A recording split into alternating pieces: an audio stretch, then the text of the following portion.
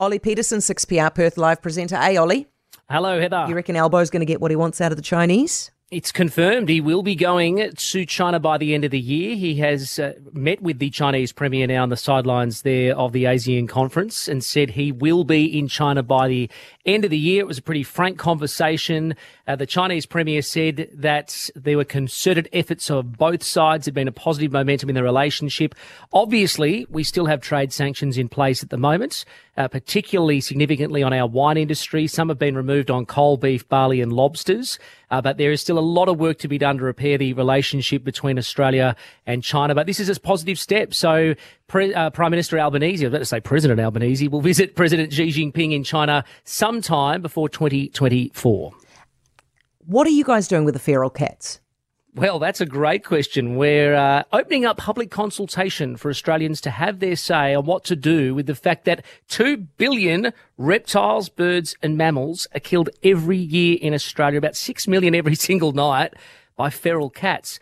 I don't really know what the federal government's planning to do. Are we going to go out and shoot all the feral cats? And how hard is it to, distinguish sometimes what is a feral cat and what is a person's cat that lives in their property? Yeah. So I know lots of councils in Australia at the moment are tightening up the local cat laws. Effectively, if your cat's not on your property, then you might lose your cat, is what they're trying to say, but they're never going to go down the path of euthanizing every cat. So who knows, Heather? What are they going to do? We're just going to start shooting cats? It seems a bit Wild West. Mate, have you Googled feral cats New Zealand?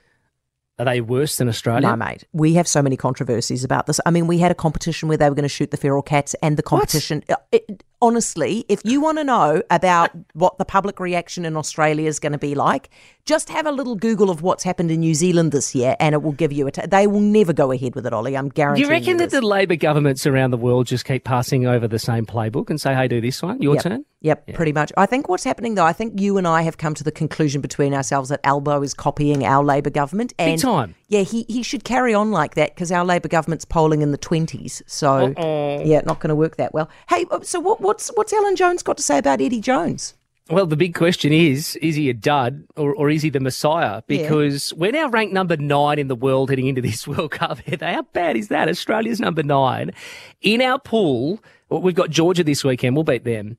Fiji and Wales, though, you know what? There's every chance for the first time ever the Australian rugby union team does not get out of the pool stages.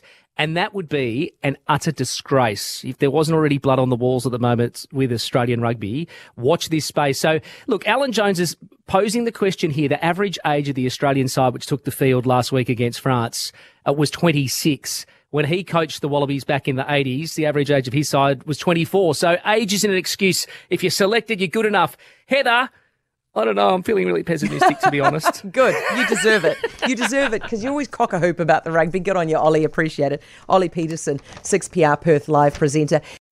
For more from Heather Duplessis Allen Drive, listen live to News Talk ZB from 4 p.m. weekdays or follow the podcast on iHeartRadio.